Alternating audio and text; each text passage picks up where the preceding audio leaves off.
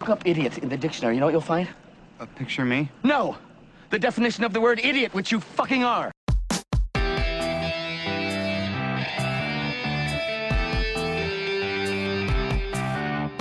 Hello, ladies and gentlemen, and welcome to I Do Movies Badly, a podcast exploration of my cinematic ignorance. I'm your host, Jim Rohner, and despite being an amateur film critic since 2006, I am woefully ignorant of many films, filmmakers, and genres that consensus has deemed important, and thus I have created this podcast to document my journey into cinematic edification.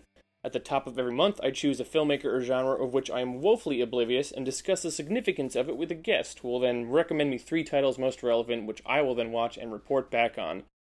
This month, I'm exploring the films of Justin Benson and Aaron Moorhead, and seeing as it is the first time I'm covering 2 directors at the same time, I figured, why not bring on 2 guests? So joining me to discuss are Jerry Smith and Mike Snoonian of the Pod and the Pendulum podcast. So guys, thank you so much for joining me. This is a historic moment in the history of I Do Movies Badly. The first time having 2 people on at the same time. Well, being that it's a historic week in our country, I mean, really, when people look back at 2020 and they talk about COVID and the protest for justice, they're also going to look back at the time that we both guested. It'll be taught in history classes. Yeah, forever. this is podcast history. No, but seriously, thank you so much for having us. We're excited. I Really love these appreciate it. filmmakers very much. So yeah, definitely. So certainly, yeah. I mean, if we could be a footnote in the history books, I mean that just an asterisk, that I'd be fine with that. As opposed to something of like, and here's why he was arrested. Right. But before we talk about, I mean, you mentioned that, so it's a good segue. Like before we even get into movie stuff, like how are both of you guys doing? We're in like the 3rd month of a pandemic. Are you keeping healthy? Are you keeping sane? Or are either of you kind of close to any of the protests or anything that's going on? How are you guys holding up? I ate 2 of my children this morning. So. Yeah, go ahead, Mike. So it's been difficult, especially lately. I work as a counselor in a predominantly community that's predominantly persons of color. Mm-hmm. Our school is about 90% Black, Latino, Haitian, and Creole students, okay. And you have a faculty that's 90% white. Mm. So I've gone to a couple rallies so far, including one at one of the schools near us, which was an extremely peaceful rally. About 1,000 or so turned out. And then later that night, a handful of persons made their way out, and it got ugly. Mm-hmm. There was, unfortunately, and you just hate to see it. I know a couple of my students were tear gassed. Mm. I was talking with them later in the week. And I'm really proud of the students I work with, because they've had some incredibly brave discussions this week, relating their experiences, not only right now, but what it's like to grow up in the community as a Black or brown person, and things that I am ignorant of. Mm-hmm.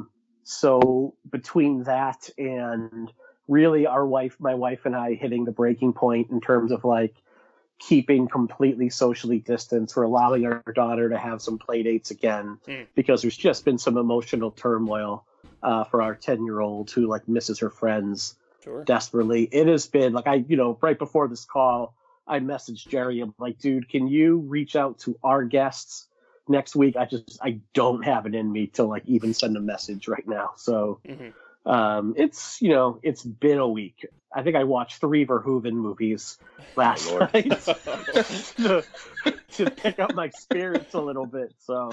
Oh God! Does it? Paul Verhoeven stuff. Like, oh God, it's the best. I love it. It holds up. Yeah.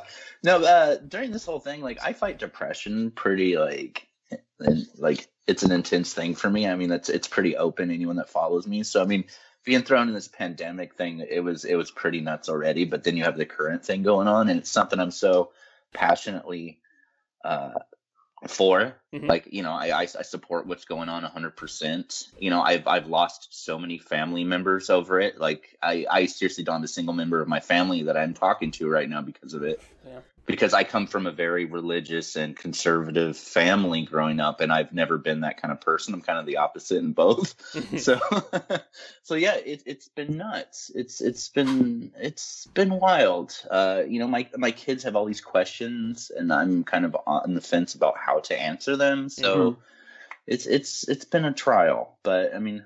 And it's weird because you want to talk about movies and you want to talk about all these things that you always get so much enjoyment talking out of. But like sometimes I feel kind of guilty going on like Twitter and talking about how much I love Halloween 4. You know what I mean? Like, It's like, dude, people are getting injured, people getting hurt. And where I live in Visalia, California, which is about 2.5 hours outside of LA. And we had a peaceful protest that started peaceful about a week or two ago that I was going to go to. My wife and I, we were going to take our kids to it because, peaceful, whatever.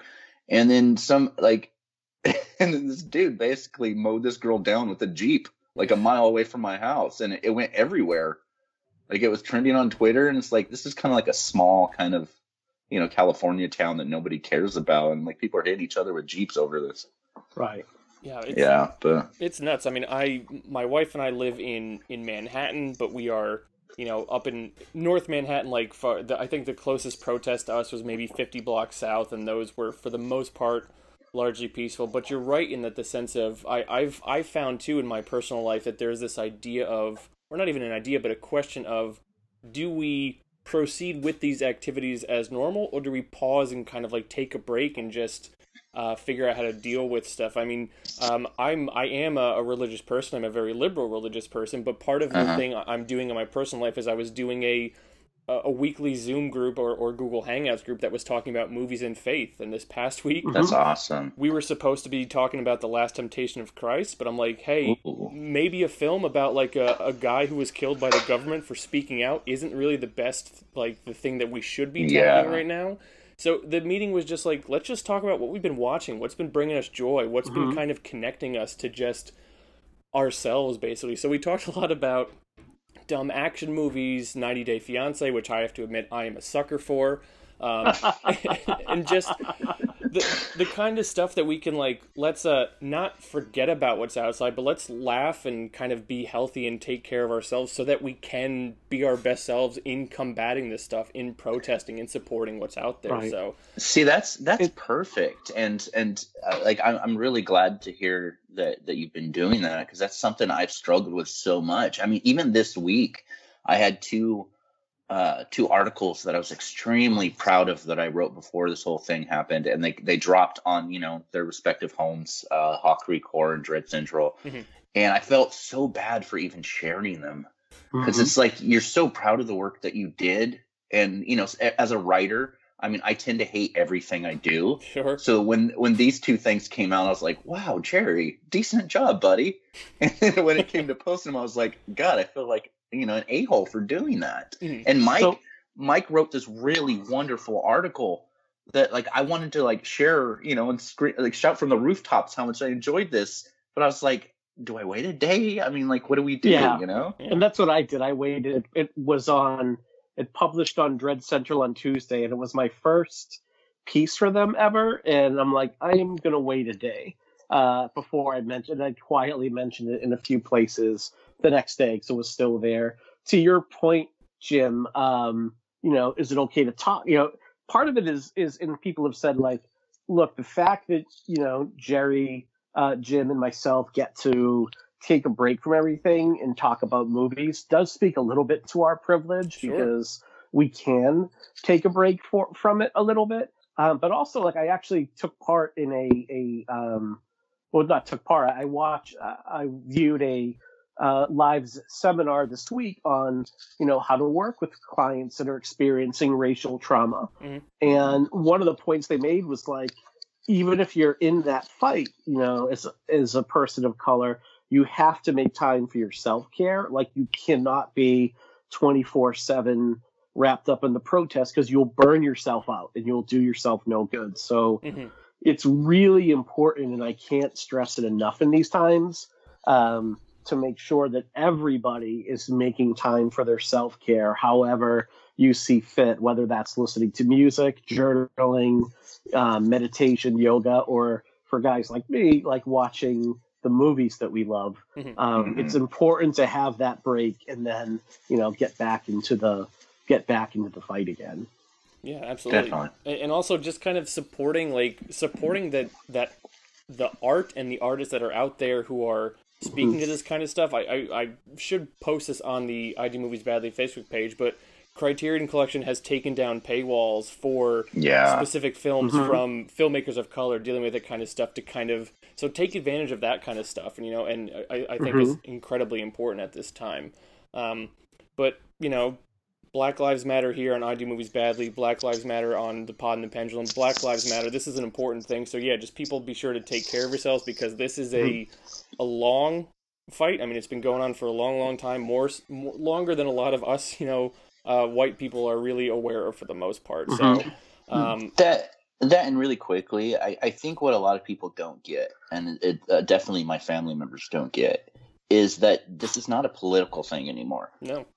It doesn't matter what party you support. It doesn't matter what religious background you have. It doesn't matter what educational or just background in general. This is a humanity thing. This is not political. I know for my part, at least, it's not political at all. Like this should be a common sense thing. Absolutely. Agreed. Yeah.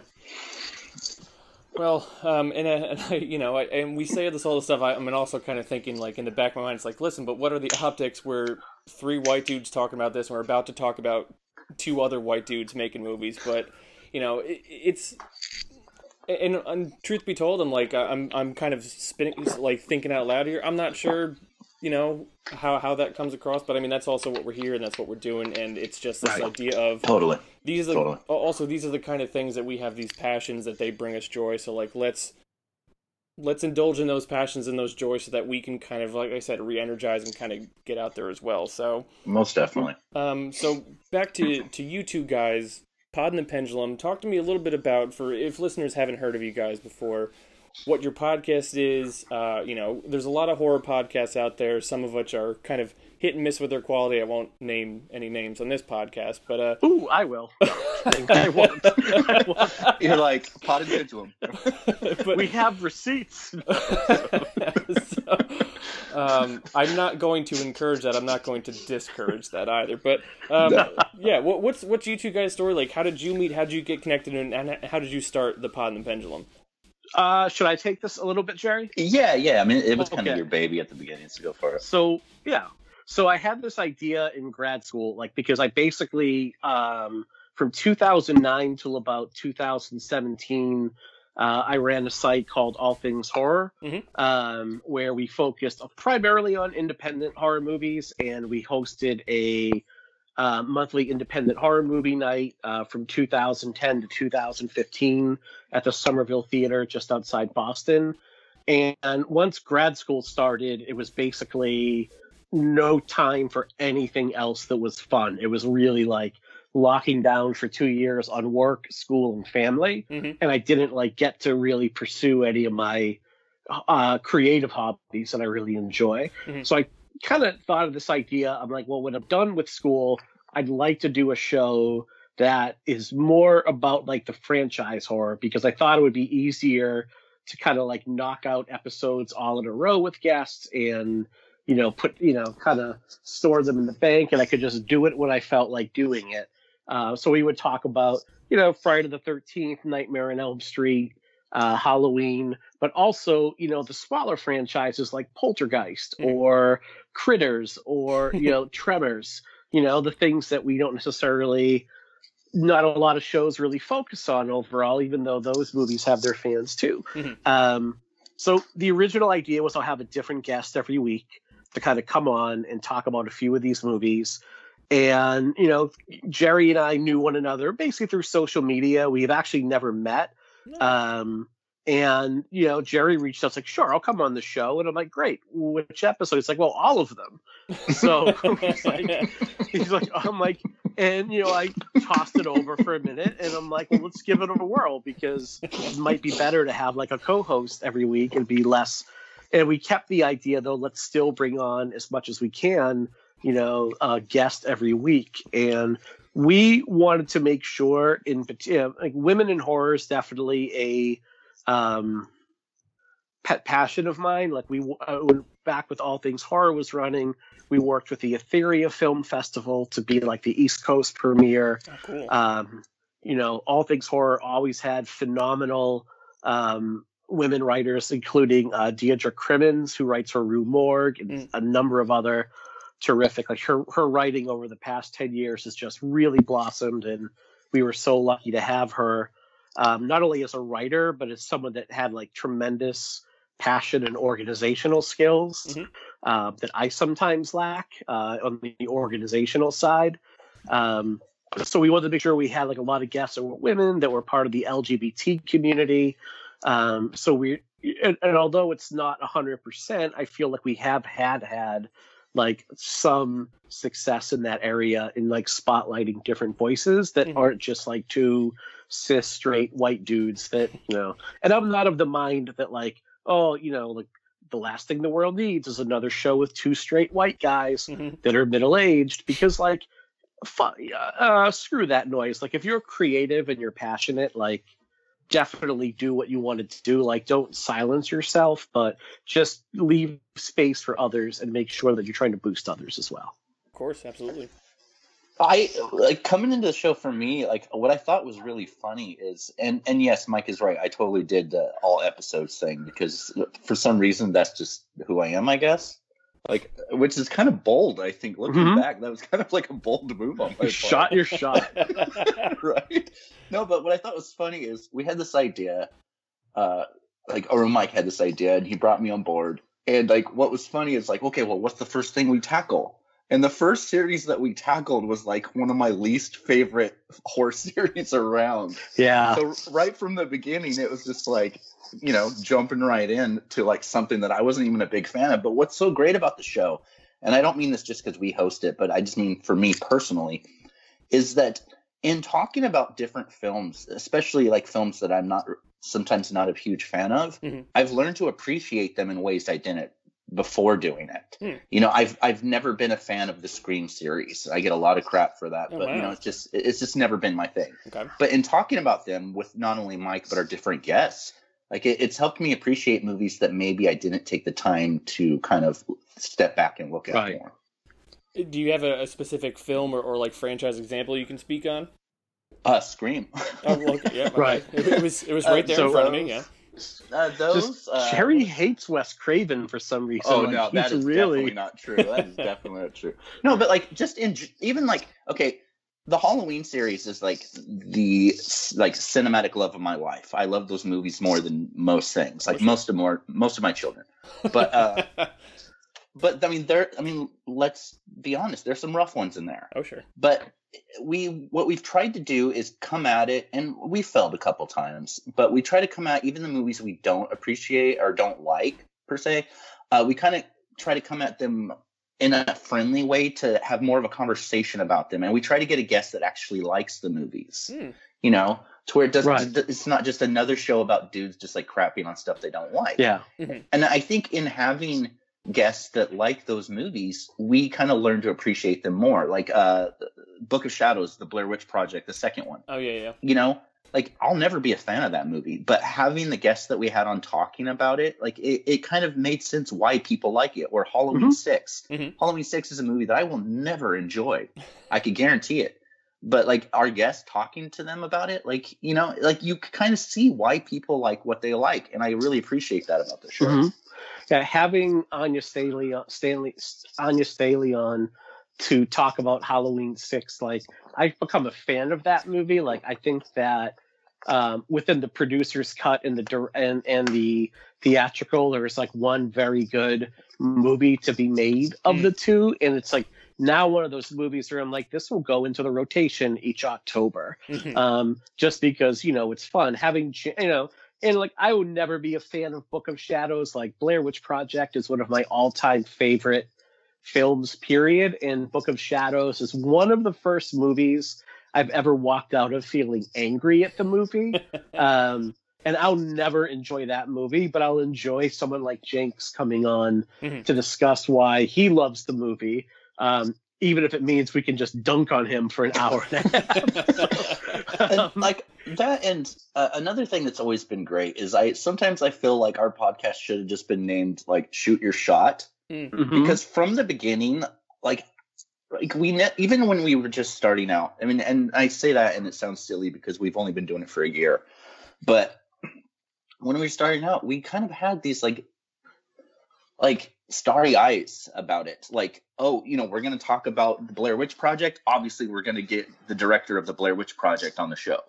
Like, oh, we like this wrestler. Let's see if he wants to come on the show. Like Every Time I Die is my favorite band of all time. Oh, wow, okay. I see them talking online about wanting to watch a movie, like in a movie. The singer's coming on our show in a week. That's awesome. It's like, you spoke at the beginning. I can't remember if we were recording it about, as far as guests and that kind of stuff and saying that, podcast nobody, but I disagree. I think as you're out here putting a show for people to listen to, people enjoy it. And I think that's just as important as like these really big podcasts. And I think what has helped maybe our podcast a lot is shooting our shot for guests that we think people would want to hear when it comes to these movies. And also, I think my favorite thing about the podcast is how many friends, and I do say friends, not listeners, how many friends we've made because of it. People that I admire and value so much have become like our close friends because they listen to our show, and we engage with every single person that contacts us on Twitter or any social media. And I feel like it's almost formed like a little community based on the show, and that's the biggest takeaway for me, I think. Right, and that is great, and that's one of the things that you can really kind of count on for the horror community specifically is like, there are passionate fans, there are passionate movie fans, but the passion that a horror fan brings to a franchise, a title, is kind of like next level, basically. It's funny you mentioned people coming on and talking about films that you will never like or you'll never enjoy, but just the way that these people speak about them. I don't know if you guys ever listened to the Canon, which I don't know if it's still going on. It was Devin Faraci was co-hosting it, and then with Amy Nicholson. Yeah. And I remember listening to an episode on Cannibal Holocaust because I'm friends with Sam Zimmerman, and he was the host, or he was the guest on that one, and just like, I've seen that movie, I find it detestable, but like the passion that he spoke on, I mean, like, I kind of appreciate what he's saying and talking about, even if I can't actually relate to it on a different level. And that's something that's great about the horror community, is that you have those people who's like, hey, I need someone to come on and talk about Halloween Resurrection. You will find 5 people who will be willing to come on and talk about Halloween Resurrection for you. And I would say, like, the passion about movies is what we try to really kind of bring out when we get guests or the movies that we choose to do. Because I will be very honest, like, there's a big difference in us talking about, say, Alien, which is one of my all-time favorite movies, and Critters 4.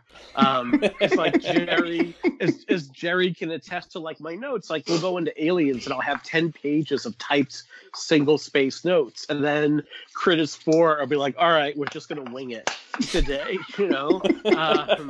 which is definitely a thing. But one thing our listeners have been great about, like, they will.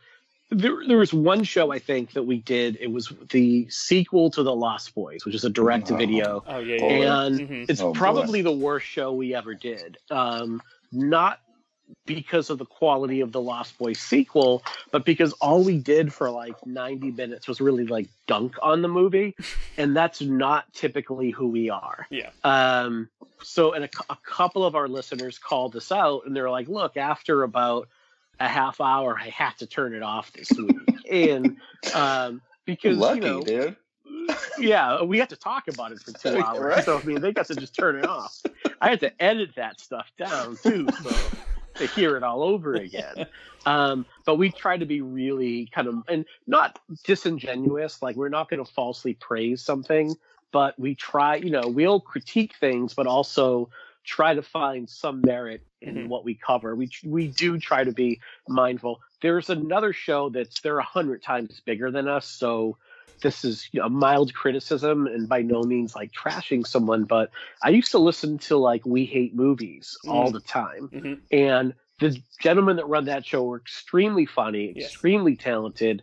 But after a while, like I think back on what that listener said about our show on that particular episode. I'm like, yeah, that's kind of why I stopped listening to that show, because I just felt like, why do I want to feel bad about like liking a movie at this point if it's just like getting mercilessly just ragged on? So we do try to keep things as, as the hardcore band Good Clean Fun once said, you got to stay positive. Yeah. That, and also, I mean, we care about what people think about our show. Like, we read every review, good or bad.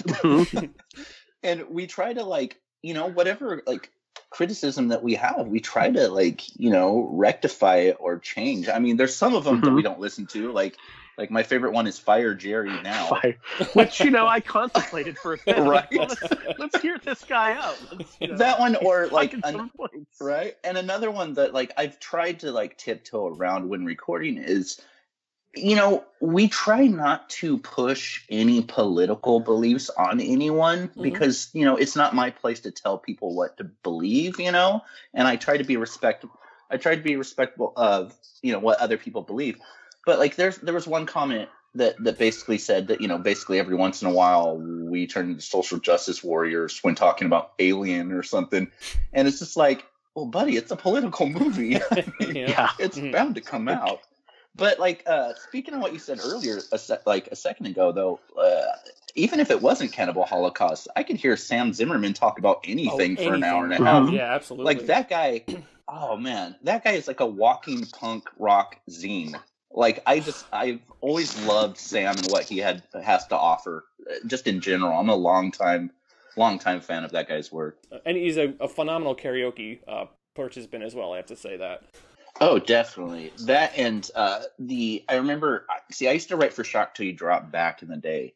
And, here and there when Ryan Turek ran it. But I remember when Zimmerman took it over for a little while, it was like such a breath of fresh air. I don't mean that against Turek. I just meant, like, I thought Sam Zimmerman would be perfect to head a site like that. And though it didn't last very long, like, that time that he ran Shock, like, it was so much fun, I thought.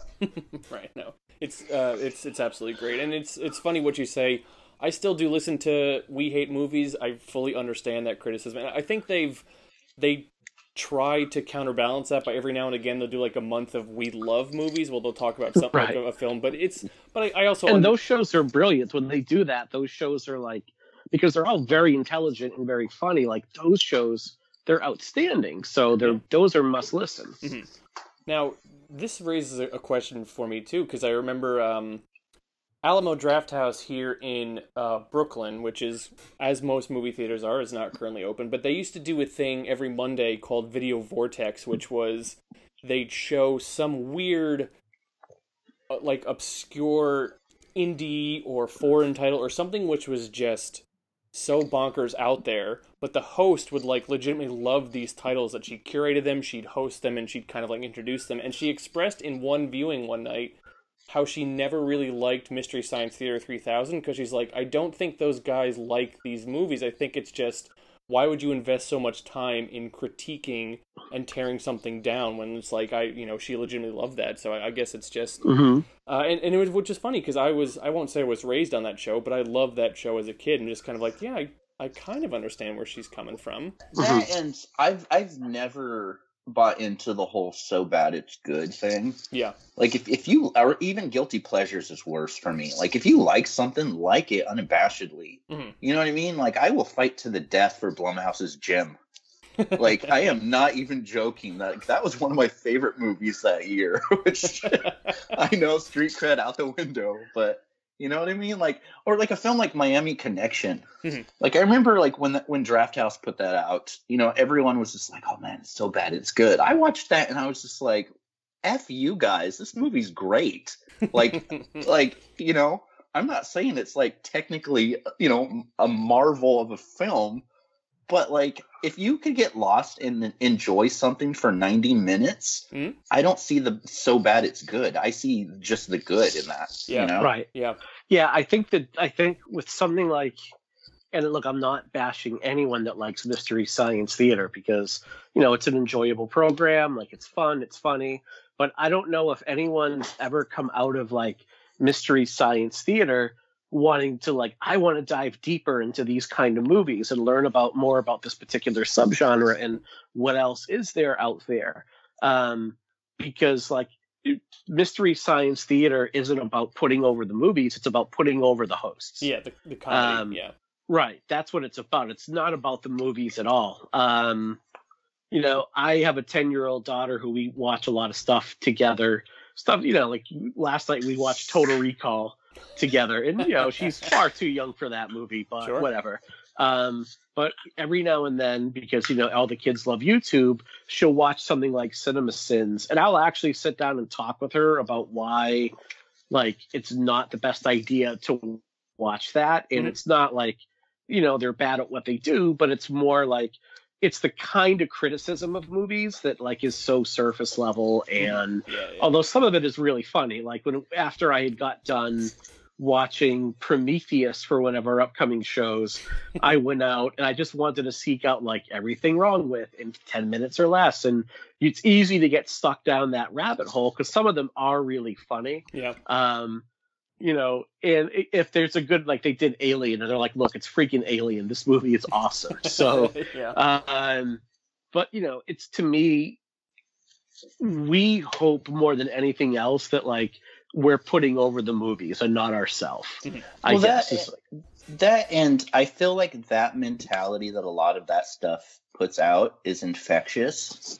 And I think that might be what's wrong with a lot of online personas people put out, is that it's all about, a lot of things these days, it's about tearing things down. And being a lifelong supporter of independent cinema.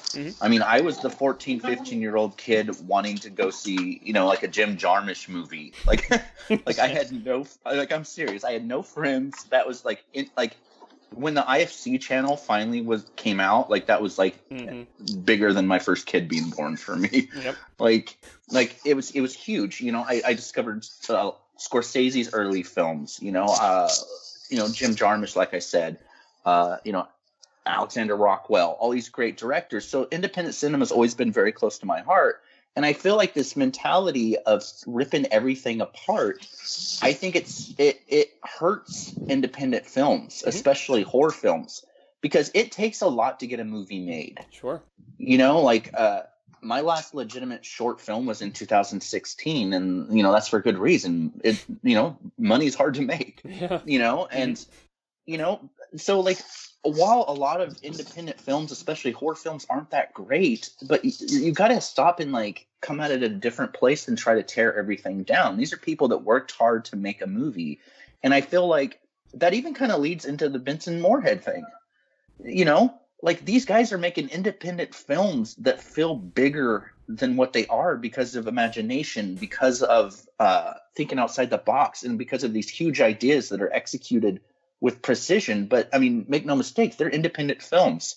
And I feel like as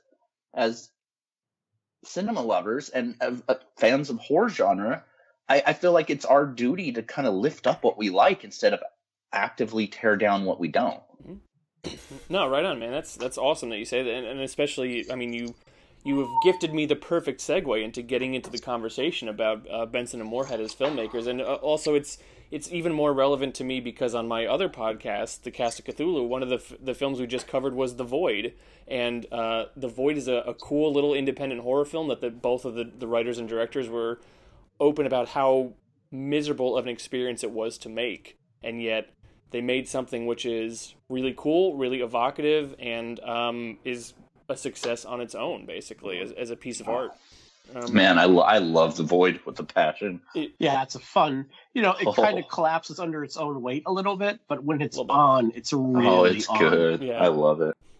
Okay, so Benson and Moorhead, so they don't have an extensive feature resume, if you will. I mean, they shoot a bunch of their own stuff. It seems like they produce a bunch of their own stuff. My first exposure to them, without even realizing until I was in conversation with the two of you about this theme, was their segment from VHS Viral, Bone Storm, which as a film I didn't love that one, but their segment I thought was the best one of that one by far, which is another conversation. But yeah, I mean, these two guys, I guess, what draws you both to them? Because, I mean, we were talking off mic a little bit, and one of you said, I could talk about these guys for days, basically. So here's your opportunity to talk about it. What is it about these two guys that, like, yep, we're going to come on and we're going to talk about these two?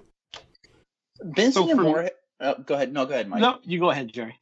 Damn it. No, Vincent Ward, for me, right from the beginning, like, you're in for something unique. I discovered their work. I used to be the editor-in-chief for Icons of Fright for a few years. And before I was the editor-in-chief, I was just basically just a contributor. I was a writer every once in a while. And Rob Galuzzo, he was kind of getting way too busy with like stuff that he had going elsewhere. Like, I think he was just about to join FearNet and a bunch of other stuff during that era. And he needed someone to kind of like lead the site. So he asked me to be editor-in-chief. And one of the first films that I reviewed for that site was this little movie. I had no idea what it was. It was going to premiere at the Tribeca Film Festival, so their publicist sent it our way, and Rob couldn't do it, so he's like, Jerry, will you check out this movie, Resolution?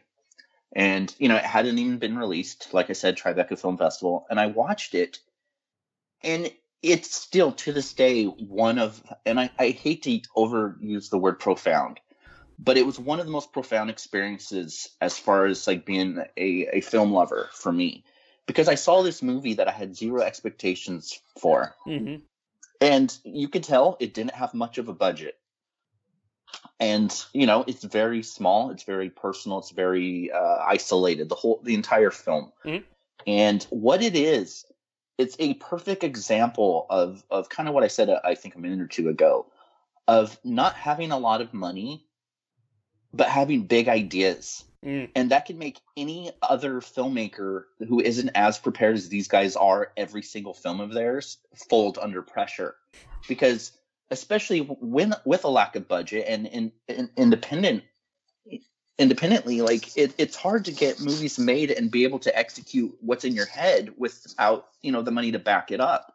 And they took these big ideas and put them on this very personal story, and raised a lot of questions about identity and the people that we cared about. Are they the same? Is it the same person nowadays? Like all these different questions, and it just blew me away. And then I researched so much on those guys based on that one film, and obviously there wasn't a lot because it was their first film. Sure. But the fact that these guys met while both being interns at Ridley Scott's production company and hit it off and had like-minded ideas about film and stuff, like that instantly made me fans. And a fan, I mean. And so right from the beginning, I knew I just loved these guys. Yeah, for me, I remember because our site was like so focused on trying to find the best in independent horror. I remember my friend Brad McCarg, who was who is still one of the hosts at Telluride Horror Show. He started there a year before I did. He mentioned this title to me. He was like, I think you would really enjoy it. And, I think I emailed the production company and said, can you send over like a DVD or a link to it? And I remember, like, to Jerry's point, like, obviously it's not made for a lot of money, but the performances in it are just incredible overall. And to me, it was this really intimate story about friendship and the lengths that a person will go to in order to salvage a friendship, but at the same time, needing to understand that individuals have their own autonomy, even if it means they're going to engage in self-destructive behaviors. To me, like, it really spoke to me on that level, and like seeing someone want to help out their friend and want to have things work out for them, but then not realizing you're taking away their agency at that point and how harmful that can be. And I'm sure we'll dive deeper into that as we discuss the movie, but also like going back and watching it again and again, like realizing that it's this really wonderful tale about just how difficult it is to create anything.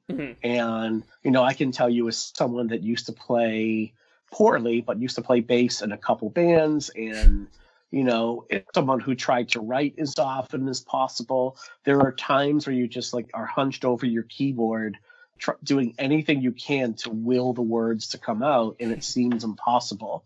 So, on a meta level, this is a story about how difficult it is to create something and all the struggles that go into that. And I found myself really appreciating the movie on those terms as times went on as well. And then just there are so many cool little red herrings and a larger kind of mystery to it that isn't spoon-fed to the audience. You really have to work to kind of engage with this movie, but it rewards you the more you are willing to engage with it, the bigger rewards you'll get from viewing it. That, and what's so great about these guys as filmmakers and storytellers is they take genre films but make them feel kind of personal. It's so interesting. Every film they've made would work on just a drama level if all the horror elements were taken out. They're very personal, emotional stories that just have horror and genre elements to them. This one, a guy's trying so hard to help his estranged friend who's addicted to to drugs get clean and find who he once was to everyone. Everyone else is burned. Everyone else is just severed ties with this basically junkie friend. And, Mike, the main character, he wants so hard to, to redeem his friend. But yeah, he wants his friend to get clean and he wants him to find out who he is. But then all these horrible things happen. Or in Spring, and I'm sure we'll talk about this more, but Spring, it's a love story that just happens to have some Lovecraftian monster elements to it. You take those out, and it's one of the most beautiful love stories around. I don't mean that in a cheesy way, but it's very it's very pure. And that's one thing about these guys' films. They feel pure. They don't feel contrived. They don't feel like they're trying to candy coat anything. They don't feel like they're trying to push anything down their viewers' throats. And like Mike said, they're smart about it. They don't talk down to their audience, it is work watching their films in a good way. And I appreciate that about them.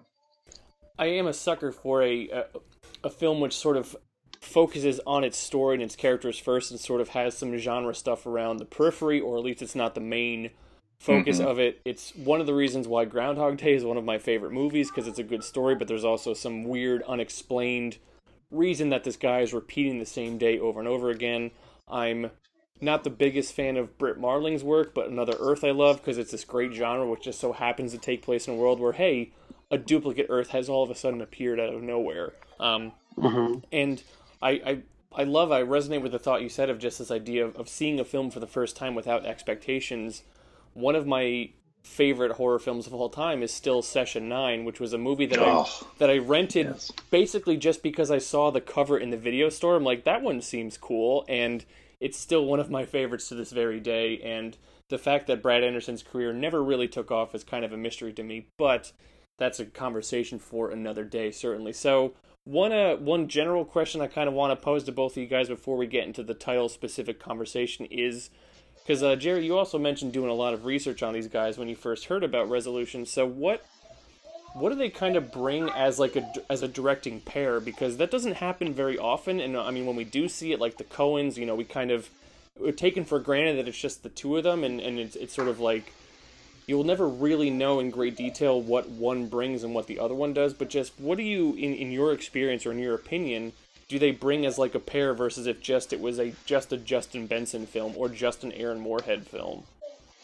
Well, I think Benson comes at it more from a writing perspective. I know Benson wrote Spring, and that's not taking anything away from Aaron Moorhead, because I think he's I think he's a genius. No, go ahead and swear. But I marked the podcast as explicit for a reason. Okay, cool. Because I'm pretty sure I'm the only reason our podcast has it. No, but like Benson comes, I think, from more of a writing perspective, Mm-hmm. and I mean, he's a great actor outside of that. You know, even in films that he's acted in that they don't have anything to do with, he's great. Mm-hmm. I know Moorhead is more of a, I think, a visual person. Mhm. That and really good with special effects. Like they kind of do. I could be wrong, but I think that they take care of most of their own special effects. Mm-hmm. Okay. As especially in Resolution, I know that. You know, so I think it's a great combination of people that are not better at one thing than the other, because I think they're equal. But I think a good partnership is identifying what your partner is really great at and kind of lifting them up with it. And even just if you look at interviews, the way that they talk to each other, you know, there's like a deep respect between them, and that's something that, like, you know, any partnership throughout the years, you know, you look at early things with all these different great partnerships, and there's like sincerity and there's appreciation, you know, maybe that fades over time, you know, but these guys, you could tell that they genuinely love what they do, you know, and I think it shows. Yeah, and I think for me, like a part of it is like from listening to them speak, I know with like Justin Benson, a lot of times he brings very practical solutions to the logistics of trying to shoot very low budget independent cinema. Like I know with Resolution, that was filmed on land that his dad owned. So those cabins, and I think they even talk about this a bit. Recently, they did a commentary on Resolution for the Chattanooga Film Fest, and they talked about going back to the cabin where they shot and how it's actually all done up now, like it's actually livable at this point, and how kind of sad that made them in a little bit of a way. But they were, you know, he talked about he talked. I remember interviewing him at Fantastic Fest when Spring was debuting there, and him talking about how it was almost shot in Baltimore just because like they did not know how they were going to come up with the money to do like an on-location shoot in Italy. Baltimore. So, right? The perfect American been, like, equivalent of Italy, yeah. Would have been Such a different movie. The many vineyards of Baltimore, Maryland. But it's definitely, you know, so he brought like a lot of practical solutions and a lot of practical thinking to the process overall. And, you know, I think like they bounce ideas off one another extremely well. They're both very intelligent, and neither of them are married to any one idea. Like they're able to kind of like really look at their visions and see how they kind of intersect with one another and come up with the best possible story. I mean, that sounds awesome, and it's once again getting back to the reference of the Coens I made. Anecdotally, I've heard that I don't know if they still do it or they used to do it, but at the beginning of every film production, they've kind of said to the cast and crew, listen, if any of you have a better idea on how you think we can tell this story, let us know, because it's the story which is what they're most concerned about. Now, if that's true or not, I'm not sure. I think winning Oscars might do something to your ego. I'm not sure. I haven't won any yet, but it's just that idea of we're trying to tell the best story possible. How can we do that? Which is something which I think is really, really cool. So I guess we can just get right into the recommendations, the specific titles. And if you listeners know anything about these two guys, you know that their feature resume is not extensive, so it's not going to be a big surprise, the kind of stuff we're talking about. But Mike or Jerry, whichever one of you wants to start, your first recommendation, why you're starting with this one. I have to assume it's Resolution because it's chronological order, but by all means, it's your show. I'm going to say it depends on what you're into overall. If you're not someone that loves horror movies, if you're someone that is more into like romantic or thrillers, like I don't really know what you're into, although I don't think any of their movies are straight horror movies, but I would almost start with Spring, because I think that is just one of the most beautiful films made of the past 10 years. Oh, wow. And I think it's one that best exemplifies like one current that I think runs through all three of their movies is there's this element of hope at the end of it. And there's this element this idea that like if persons do come together, that things can get better overall. And I know with like Spring, it's one of those movies that to me is just like, it's visually, it's just a rich movie to look at. It looks gorgeous. It's amazing how much they were able to get on basically a shoestring budget. But it has this beautiful underlying love story that runs throughout it, with characters that are really easy to root for. Yeah, definitely. And like Mike, I would recommend Spring 100% of the time. Anytime anyone would ask me, it doesn't matter what week it is for me. Like, Spring is their masterpiece as far as I'm concerned, for so many reasons. I mean, it is a film about a man who is just at his personal worst. You know, his mom passes away. He doesn't really know what he's doing with his life at that point. He acts out with violence. Mm-hmm. You know, he's kind of running from himself in so many ways. And he goes to Italy kind of to get out of town because the cops are looking for him for beating the hell out of this guy. Who deserves it? Definitely deserves it. But anyways, he goes to Italy. He kind of backpacks. You know, he sees the world. He's trying to find himself, and he meets this woman that he just thinks is perfect. Mm. Not just perfect in general, but he kind of like feels a kinship to this person, and he you know, like, I hate to just say fall in love, because I mean, I'm not trying to turn this into like the Nicholas Sparks hour, but you know what I mean. Like, he meets this woman, and she's just perfect for him. He really wants to touch your boobs, basically. That too. Really. That too. But yeah, he finds this person, and what makes this movie so special to me is it very much speaks on finding that person that you feel is perfect for you, and then realizing that they're just as fucked up as you are. And you come to the crossroads in any relationship where you're like, this person isn't perfect, but why it's shitty of me to make them seem like they have to be perfect. Mm-hmm. And it asks you how much you're willing to stay next to somebody knowing their flaws, you know? And in this case, she might turn into a Lovecraftian monster and kill him. You know, that's the worst that could happen.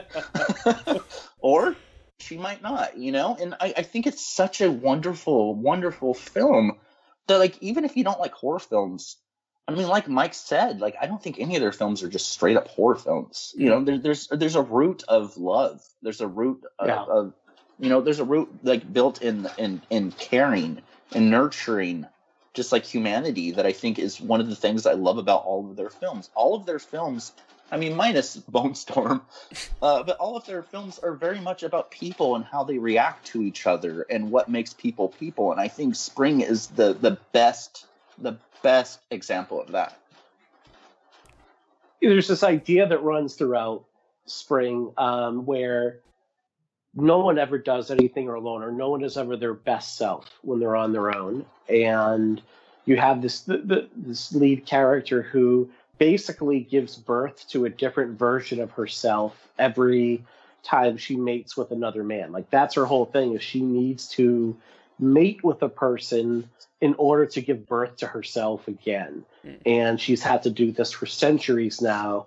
And the idea behind it is, if she chooses to remain who she is, then she will just age and die like the rest of us, where otherwise she can be born anew every single time and remain forever young. And there's this idea of, like, is it worth it to just remain static and just remain on your own? Or is there something better to be had by, you know, finding yourself a companion or companions that bring out the best in you? And how much of yourself are you willing to risk and willing to put out there, the good, the bad, and the ugly, in order to, you know, be a part of a larger community or be a part of something that's bigger than yourself?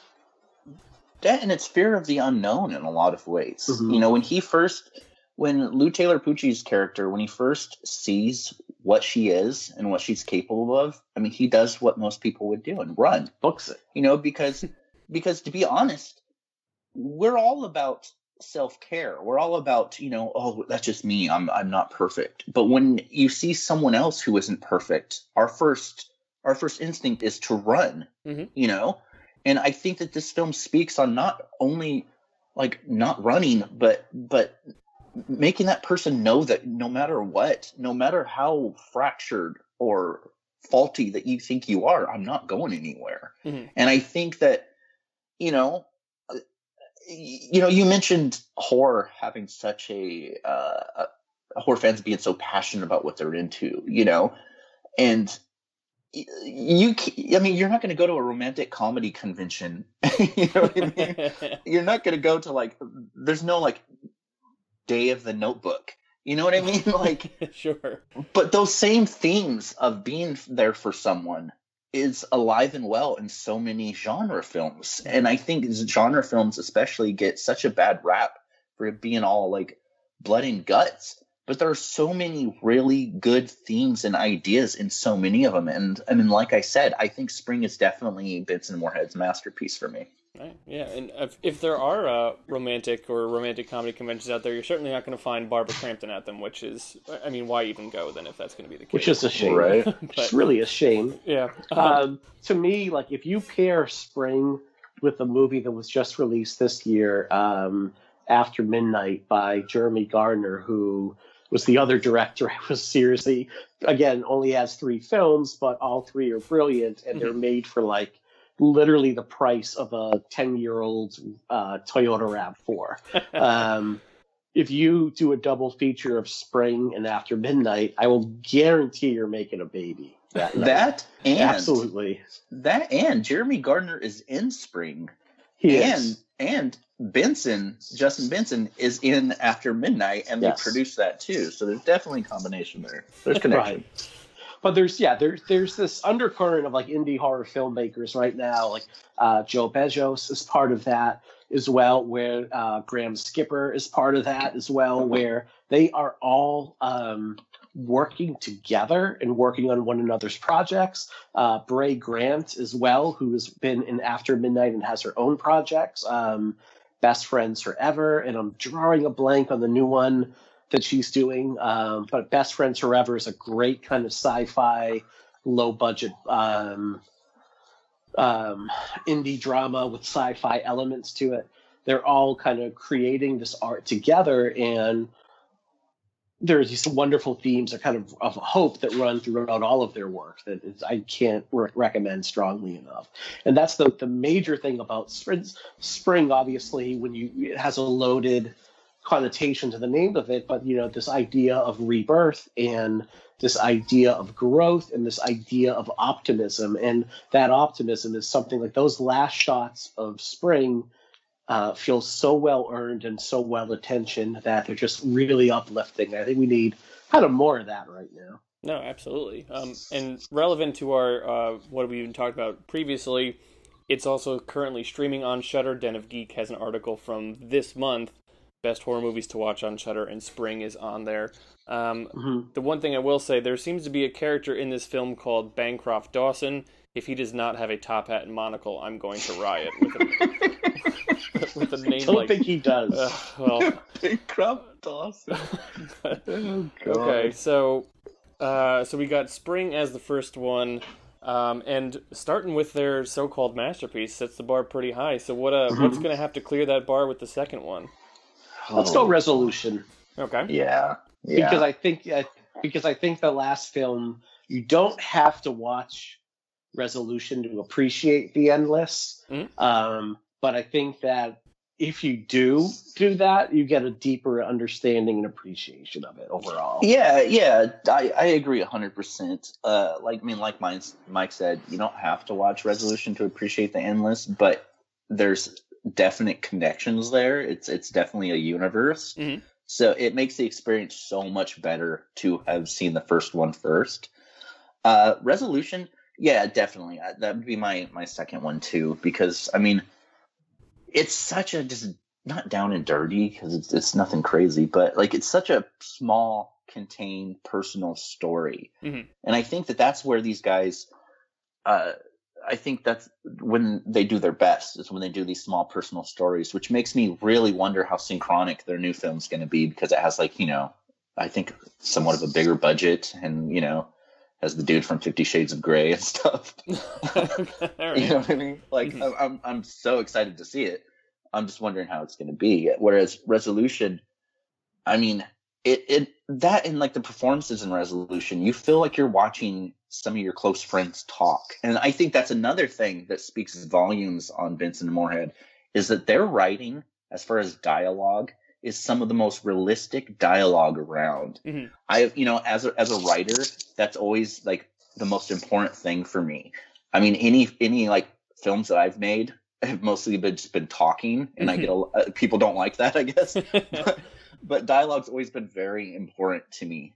You know what I mean? And these guys, they have such a knack for writing conversations that feel like you would be having them. And I think that the dynamic between the two characters in Resolution, like I said, you feel like you're watching two friends talk, and that helps kind of draw you into the films. And I think it's the perfect film to follow up Spring with. Yeah, it's the character that I think it's Peter Ciela plays. I think it's the character of Mike. It is, you definitely feel for him as a person that is watching what his best friend is going through, and knowing that everyone has given up on him, and all he wants is his friend back. And his friend has basically ruined himself through addiction.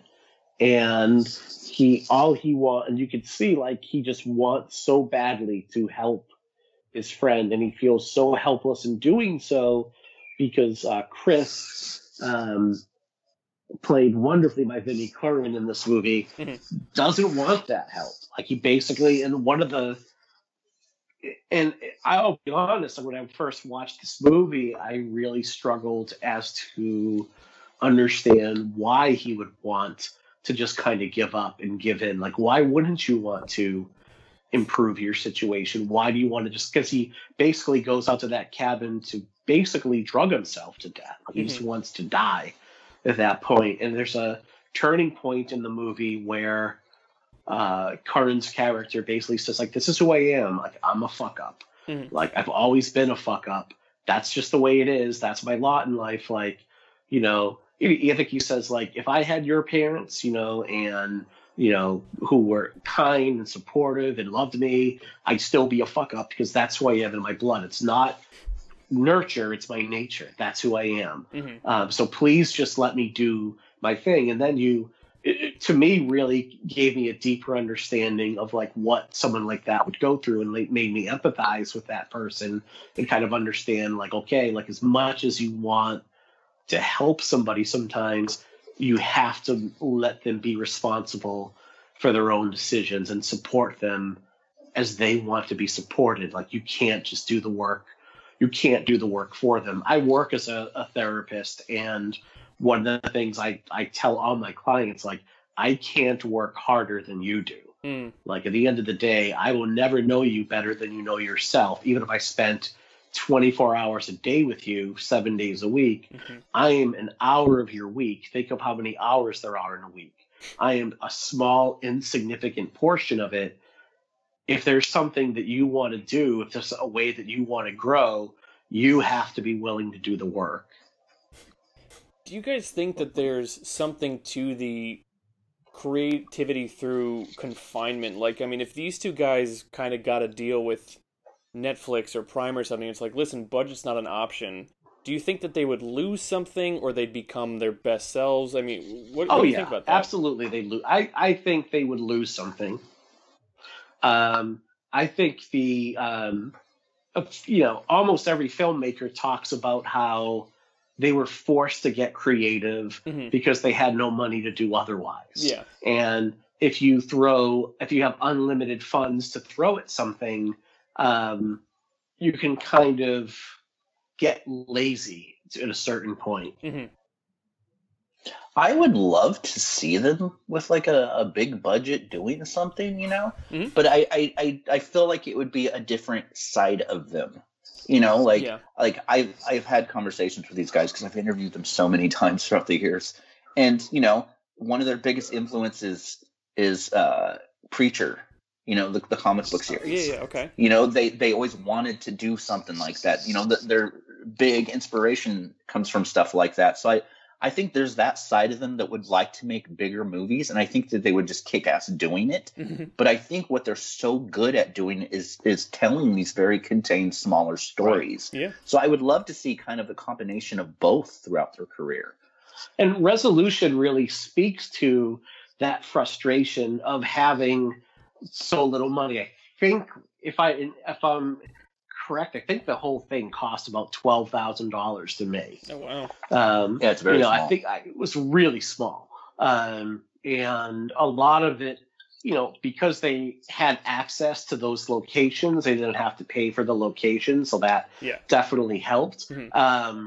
But at the end, I remember the end of that movie when they're looking upon this unseen being that you never see. There's like this idea, well, can we try it another way? Mm. And I think that's a line that speaks to, the frustration of trying to create sometimes, where you have an idea in your head, you have an idea of how you want it to look, whether it's, in musical form, on a page, or on screen, and it's just not quite there. Mm-hmm. Like your reach has exceeded your grasp to an extent, and you just feel this, like, if I just had more time, if I just had a little bit more money, could I do it a different way? Could I make it better? But at a certain point, you have to say, like, this is what I have. Like, these are the means, these are the tools. Yeah. That I just have to do it to the best ability that I can with what I have. And you see these little manipulations throughout the movie. You see Peter Ciel's character of Mike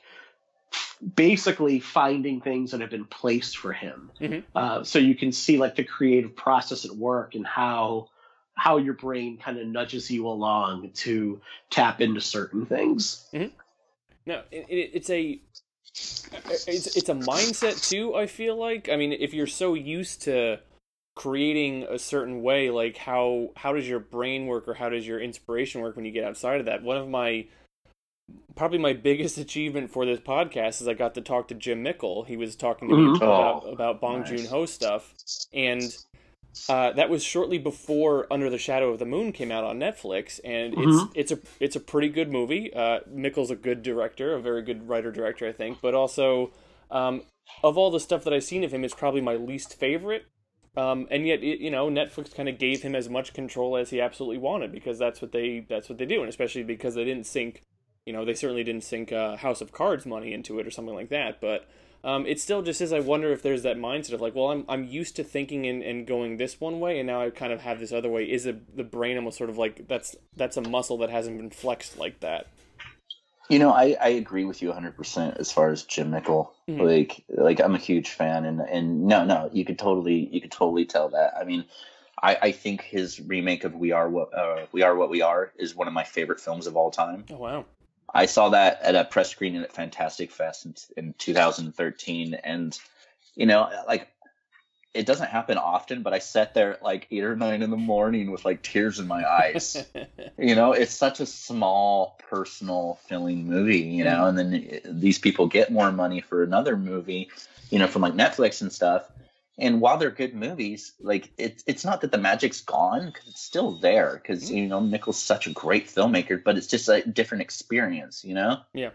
And I think another reason I think that Benson and Moorhead just have always stood out is that not just the characters that they write being people that you feel like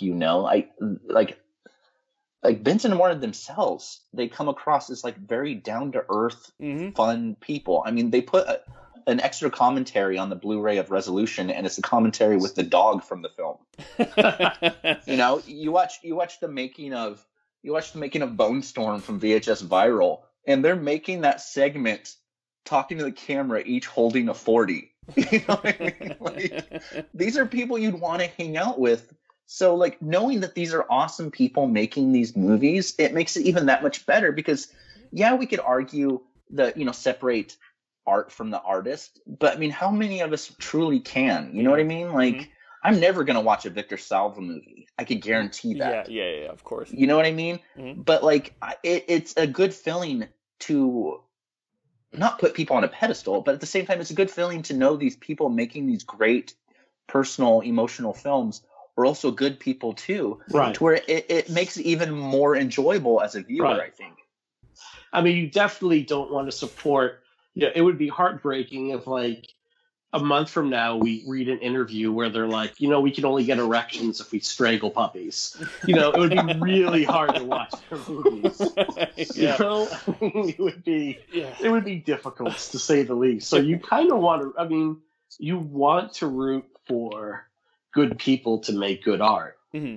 No, absolutely, and I mean, not to turn this podcast into the Jim Mickle happy hour, but also I used to be a script intern for a production company that did his first couple movies, and so I got to see him on like a weekly basis. He was always super nice. Like, I was a fucking nobody intern. He was always very kind to me, and actually, the very first interview I ever did at my very first job was with him and Nick D'Amici for Mulberry Street, and it was just like, they didn't have to give me an hour and a half of time. Who was I? And they did, and it was so great. But of course, that means we're coming on the last recommendation, which you've already talked about it, The Endless, and so I peeked ahead a little bit because I see on the IMDb profile summary, it mentions a UFO death cult, and now The X-Files is my favorite show of all time. I'm a sucker for anything which deals with UFOs in like a serious manner. It's a genre or a subgenre that has not been touched since like the 90s, basically. And I'm already excited for this one because, looping back in the VHS franchise, my favorite segment of any of those films is Slumber Party Alien Abduction. Sure. So I'm already preemptively kind of pumped for this one just because it's a movie that seems like it deals with UFOs, but in a not cheeky sort of way. So I remember, like, it takes two of the character. Benson and Moorhead played cult members in Resolution, and they appear in a scene for maybe like 30 seconds to a minute. They encounter the character of Mike at one point when he's exploring the area. And I remember at Fantastic Fest interviewing them for Spring and asking, like, what do you guys have coming up? And they named a number of different projects. And one we're thinking about is like taking like the two characters from Resolution that are part of this UFO death cult and doing something with them. And I'm like, oh, great. And I remember thinking, like, that'll never work. I'm just like that. You're like, that oh man, that's a good idea. No. Like, of all your ideas, like, that sounds like the one I'm least interested in. And it does something incredible with it, where they Benson and Moorhead star in the movie. They play brothers that have escaped this, what's called the UFO death cult, basically this end of the world. Or to be fair, you think it's a end of the world death cult, but that's really what Benson's character has told Moorhead's character in order to justify them leaving. Okay. And you see how they just don't fit into the real world. Like, they are working these odd and end jobs. They have no money, and they're really struggling to kind of fit in. They get this tape from one of the members of the cult, basically say, hey, why don't you come back and visit? Everything's good here. And one character convinces the other so they should go back for one day. I hate spoiling anything about this movie. There are definitely Lovecraftian elements to it overall. There's this idea that the universe is a vast, uncaring place. Or maybe it would be more accurate to say that the universe likes to mess with us in ways that we don't understand. And we are really just kind of ants under the spying glass to these gigantic, enormous beings that we can't see or comprehend. Our mind just won't allow us. It involves not so much time travel as much as time bubbles. And it ties into Resolution in that these little red herrings you saw in Resolution come up in The Endless in ways where if you've not seen Resolution, it won't matter. Okay. But if you've seen Resolution, you kind of have these whole like these big moments overall. And you do revisit your two main characters from Resolution again, and you get an answer to like what happened at the end of that movie. Mhm. And it's a bit like there's, especially with an added element and an added character in the movie who's part of the cult, there's something that's really heartbreaking about it overall. So yeah, totally. When I watched The Endless, I was so excited because I heard people kind of mention connections to Resolution, and I don't want to spoil anything either. But Sure. Resolution's ending, I watched it for the first time and I was like, oh my God, I would love to see not only what happened after this, but I would also like to know why this happened. Mhm. And what you get with The Endless, I mean, like we've said multiple times, I think you don't have to watch Resolution to appreciate The Endless because it is such a good movie on its own. But if you are familiar with Resolution and the characters and how it ends, it makes this movie even better. Like you get that kind of explanation, but in a way that it's kind of like heartbreaking, and I don't mean I mean heartbreaking like a Inarritu film, where it's just like you feel like someone just punched you in the heart repeatedly after watching it, but like in a way that it's almost poetic. It's like it's just beautiful. Like you watch the end of this movie and you're like, wow, like I cannot believe I watched that. It is like storytelling at its best. That and like I've always been obsessed with cults my entire life, And I've always wondered, what if one of these people were right? Like what if one of these people were right? Like how interesting would that have been? Yeah. And I think The Endless kind of speaks to that in some ways. Like, what if these people aren't really full of shit in the way that like the public kind of thinks they are? Right. And like there's the time bubble, time loop thing. It just makes such a good sci-fi kind of horror, like just very personal story. It's great. To me too, it's very much a story about accepting beliefs and accepting others that are kind of different from yourself, because you go into the story expecting one thing. You have this preconceived notion about what they're going to find, once they return back to the compound.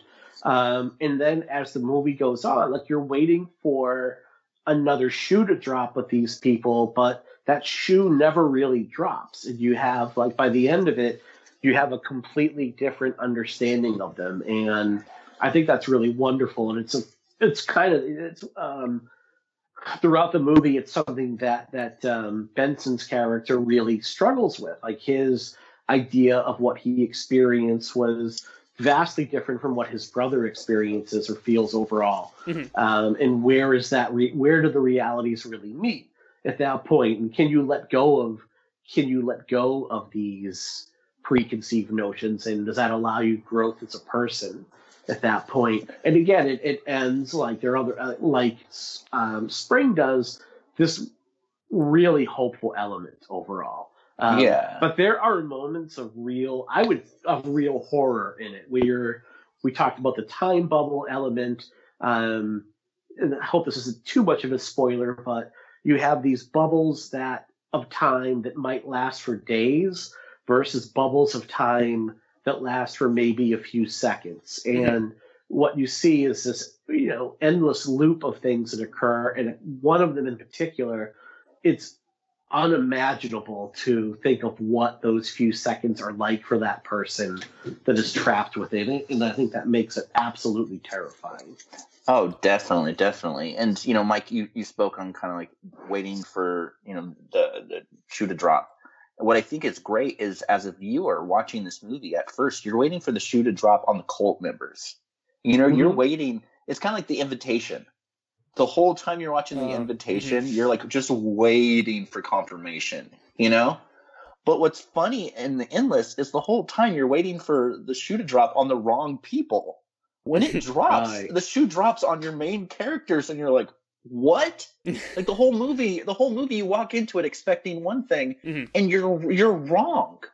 And I think that speaks so much on on Benson and Moorhead's writing and their just imagination. I mean, and Mike a few minutes ago talked about when he was interviewing them for Fantastic Fest. They talked about all these different projects. Mhm. Before they did the Endless, they were developing this amazing movie that I really wanted them to make, and I was so bummed when it didn't at first. All about the kind of lesser known eras of Aleister Crowley. Oh. Oh, and like that would have been a movie. And so I was so bummed when that didn't get made. And then the Endless was announced, and I was like, let's see how this is. And I'm so glad that this is the movie that was made instead. As much as like that would have been a great movie, like this is a return to Resolution, but with even bigger ideas, and even with that experience that they've had since making Resolution, to make a story that is so big. Mhm. That like I could watch a whole series of movies set in this universe, because it's huge without needing the budget to be huge. It's I'm not dissing like the MCU or the Marvel stuff. Mhm. They're not like my thing, but I have so many friends that are into them. But it's kind of the same thing, but with like independent genre films. Like I would love to see so many movies set in this universe, and they're so good at building universes without having that huge banking behind them. One final question I was going to end on was, if these guys would make a comic book movie, which one would they make? Booster Gold. I would say they'd be perfect because they have. I think they would be perfect for that kind of humor. Mm. Overall, I think they would be really good at making something like that, because one thing about their movies is like A, they're very character driven, and B, they're very funny in places you don't expect them to be funny. Okay. Yeah, definitely. For me, I would have them adapt Adam Egypt Mortimer's awesome comic book Ballistic. Okay. Have either of you guys read that? I have not. Oh, it's one of my favorite comics. I just love it. It's basically about a guy who he has a gun like basically attached to his arm, but the gun is addicted to drugs. It's not the guy that spun out. It's his gun hand. So it's like all these crazy adventures that are funny, that feel very in line with this whole kind of like universe thing. I can totally see him doing that. Or even though it's made into a TV show, like I would love to see these guys tackle a Preacher movie. Like, oh god, that would be great. I would love to see. I don't know if anyone here. It was from the 90s. It ran about 22, and it was collected into a graphic novel. If anyone's heard of the comic Box Office Poison, No. it's by Alex Robinson. It very much like weaves three different stories throughout it. It's about a relationship, a very toxic relationship. It speaks to entitled male fandom way before that became a thing to explore. Mm-hmm. There's a very sideways, it talks about the geek culture of the time, and there's a sideways exploration of Jack Kirby and Stan Lee, and how people like Kirby were really mistreated by the comic book industry. Mm-hmm. It's really brilliant. It's collected in a graphic novel. I think I lent it to a person who I'm no longer friends with, so I will have to order it up again for myself. And it's by no means like a horror movie, but I would love to see someone tackle that. In general, see that adapted into a movie. That's just me plugging Box Office Poison because it rules, basically. That's fair.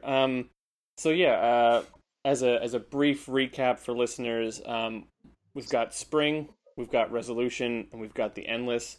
Guys, with an eye on sort of wrapping things up, if people have listened to this and be like, you know what, these two are okay, I want to follow what they're doing, where can people find you and your stuff online? What's online? I'm just kidding. I'm on all social media, but the only one I'm kind of like not outgoing with. I mean, I post pictures of my kids and stuff on Instagram, so it's on private and stuff. But on Twitter, I'm at Jerry is just okay. It used to be Jerry is awesome when Twitter first started, and I had no followers, and I didn't write, so I didn't think anyone would ever see it. But once I started writing, people thought I was really arrogant. So so I changed it to Jerry is just okay. Mike, you have stuff, right? Yeah, that reminds when you said Jerry is awesome. I played in a band once, this really tiny punk band, and we used to just like rip on our singer guitarist mercilessly. So I remember I designed a flyer, and it was just a profile picture of him with "See My Band" and then the date and time of the show, no other information. And we were handing it out at like a basement show, and he was there. People were like, "I don't want to see this guy's band." He was just like, "Why do you do this to me? Like, I am really a terrible person." So you can find me over on Twitter at Mike_Snoonian. You can find our show. I use both my personal site and the show site, Pod and Pendulum. Twitter, we are at Pod and Pendulum. I tend to post the same stuff no matter what, like depending on where I'm happen to be logged in at that time. So there's really no filter crazy there. It's really funny, the little anecdote that I've been meaning to like just riff on Mike for a second. Mm-hmm.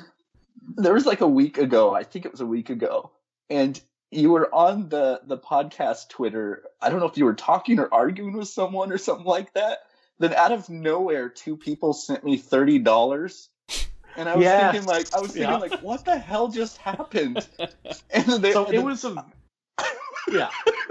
was not an argument. It was actually a very measured discussion. Like It wasn't like F you, but it was. I was like, what? It was the whole people were canceling Fangoria and saying don't go on birth movie staff because of a post on Rebeller.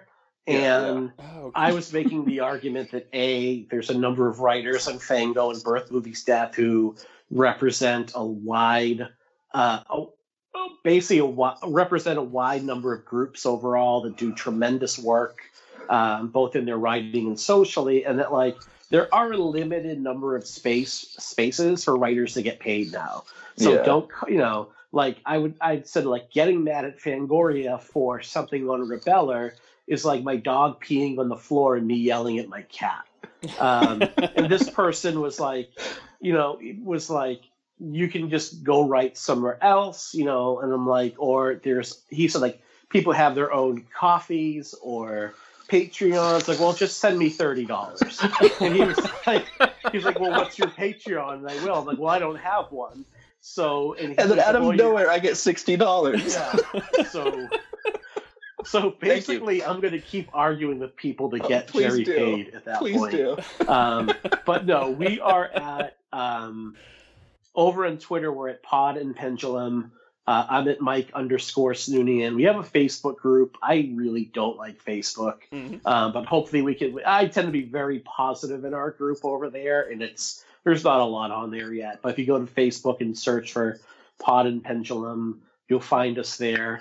I'm also going to say, like, go and listen to shows like Spinsters of Horror, Good Morning Nancy, the Grave Girls podcast, Kill by Kill, Scaretroducing, Horror Movie Survival Guide, the Justin Bean Radio Hour, Losers Club, Halloweenies.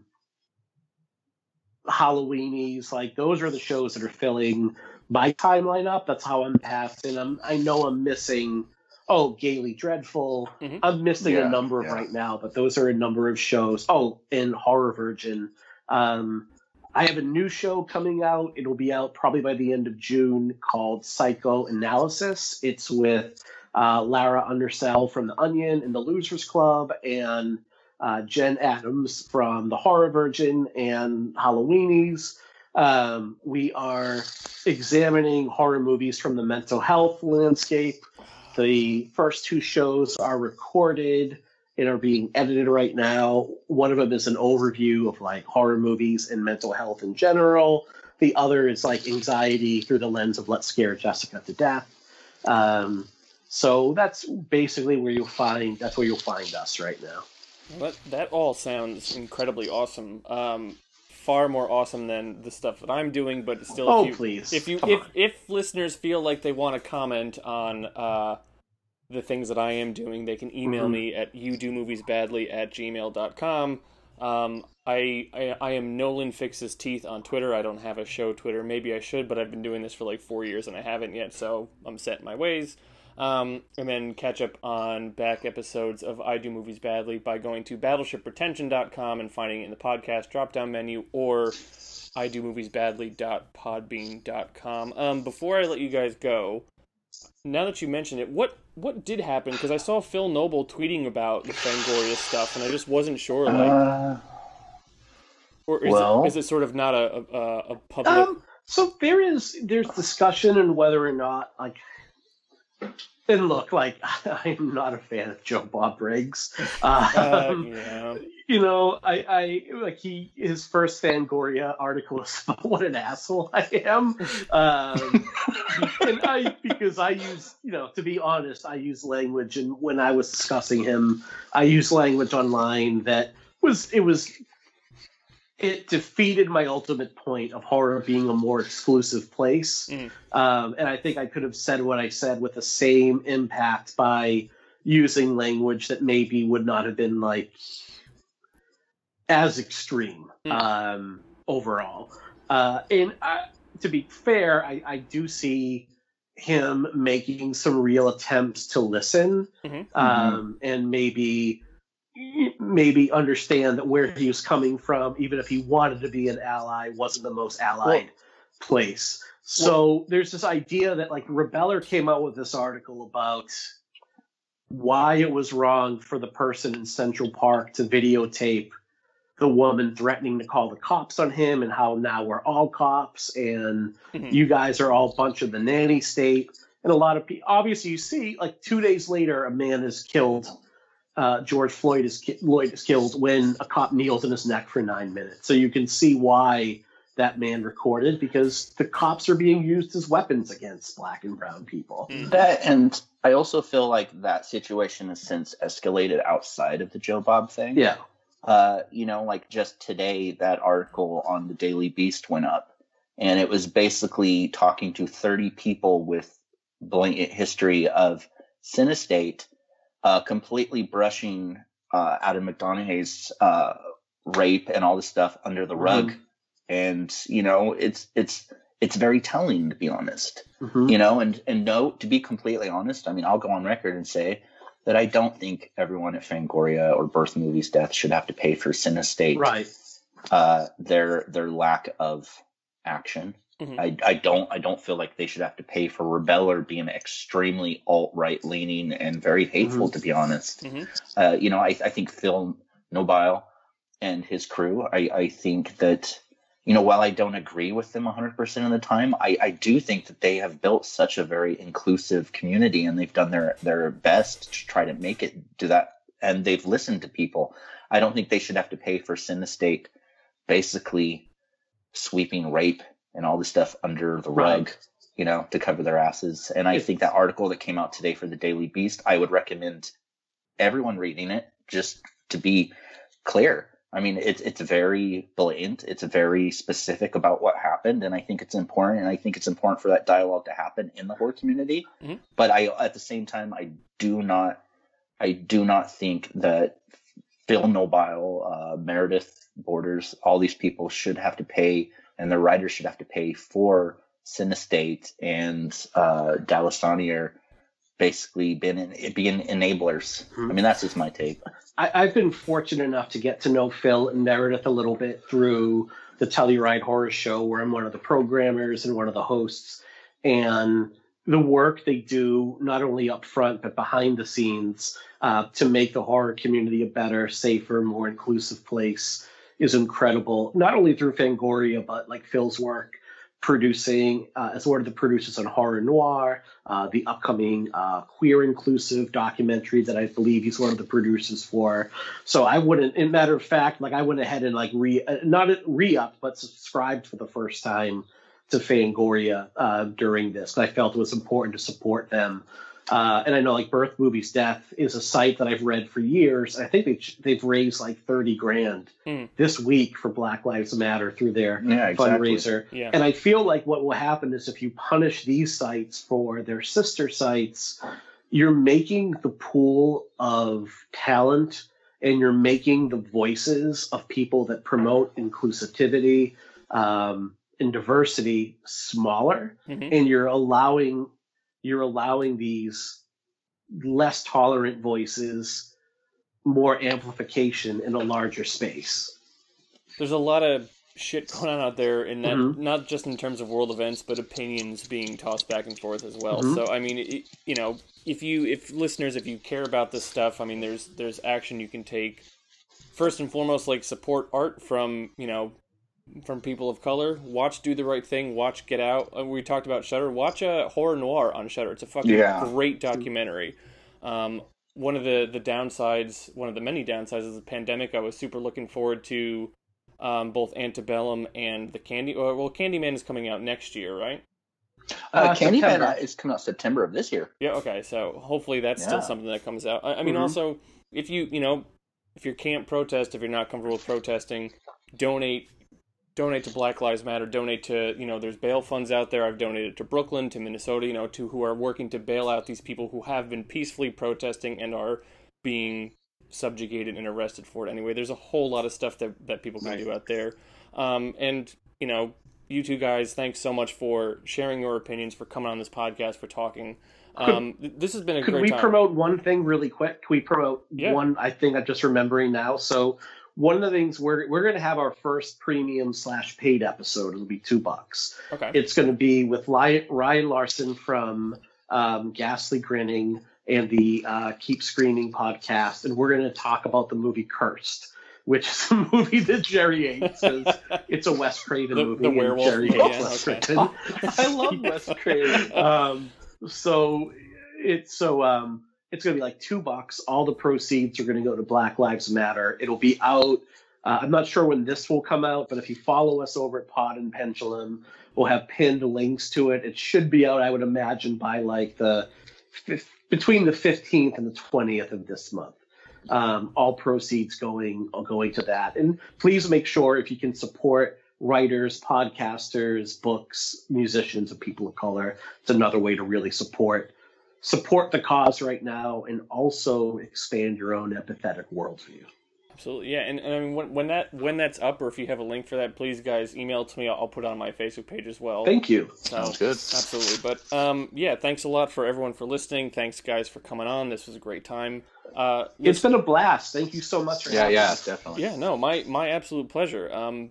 Listeners, be sure to tune in next week, where I'll be talking about spring, and where hopefully I will be just a little bit less ignorant.